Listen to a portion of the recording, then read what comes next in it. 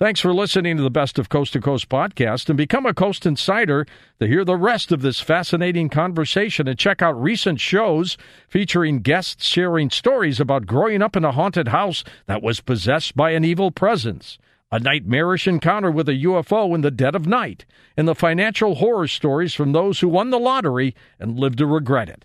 Head on over to coasttocoastam.com and sign up for Coast Insider to hear these programs and many more truly thought-provoking shows from coast to coast. Now here's a highlight from Coast to Coast AM on iHeartRadio. Welcome back to Coast AM, Friday night, open lines. I'm your host, Jimmy Church. Let's go straight to the phones. Let's go to Wild Card. Jim in Reidsville, North Carolina. Jim, you're up next on Coast. Welcome. Hey, Jimmy, how are you? Doing good, Jim. I was going to ask Corey concerning, and perhaps being he had to leave early, maybe you can shed some light on it. I had heard something recently concerning the South Pole and some technology that Nazi Germany had possessed and had maybe had some bases at the South Pole.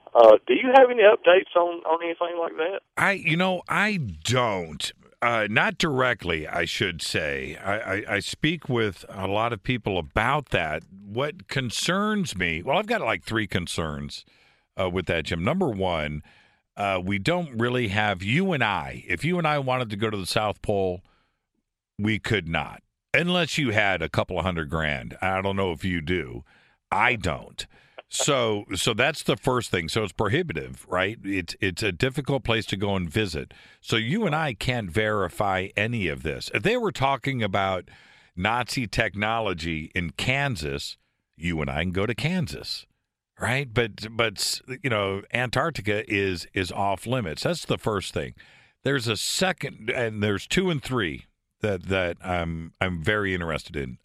One is Google. And Google Maps and Google Satellite, and the ability now to freely photograph an image and map out Antarctica, where the nations that are down there, namely us, Russia, China, Great Britain, they could do whatever they wanted, right? And we had no way to know what is actually going on. Now Google is interrupting that party. And then there's the third aspect. The ice is melting. So, with the ice melting and Google overhead, right, are we going to see something get exposed? Is it going to reveal their Nazi technology, and ET technology is one thing, but how about Atlantis? What if it's Atlantis? What if there's proof that we were living down there a million years ago, right? And these things, they're going to have more difficulty to keep this hidden from us as the days go by.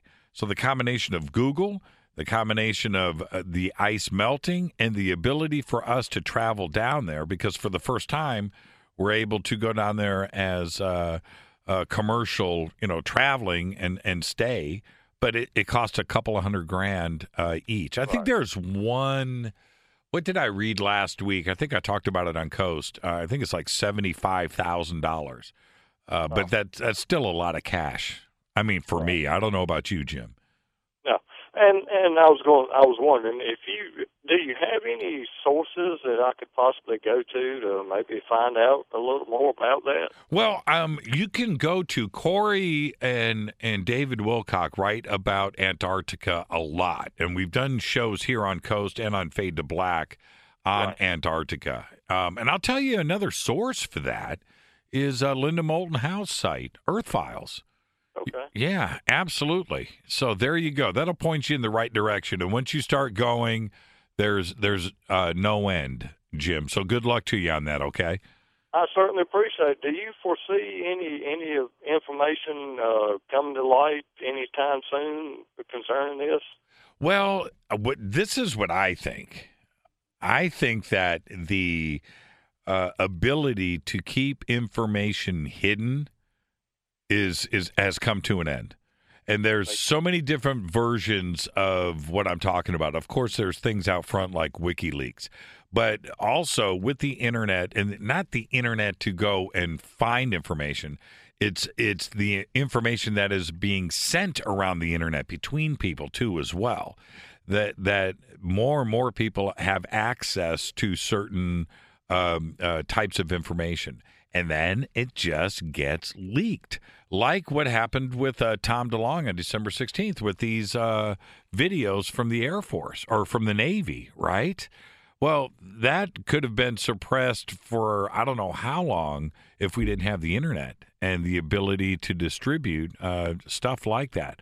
So I think this 2018 is going to be an extraordinary year for information getting out there.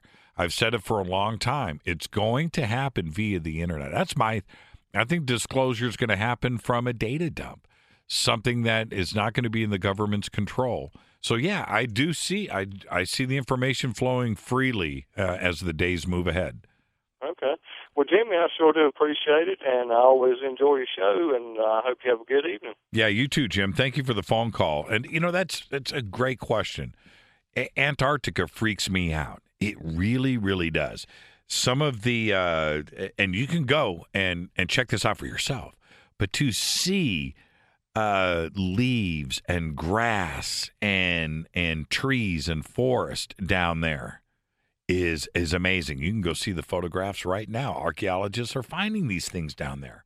So all it says is it was tropical at one point.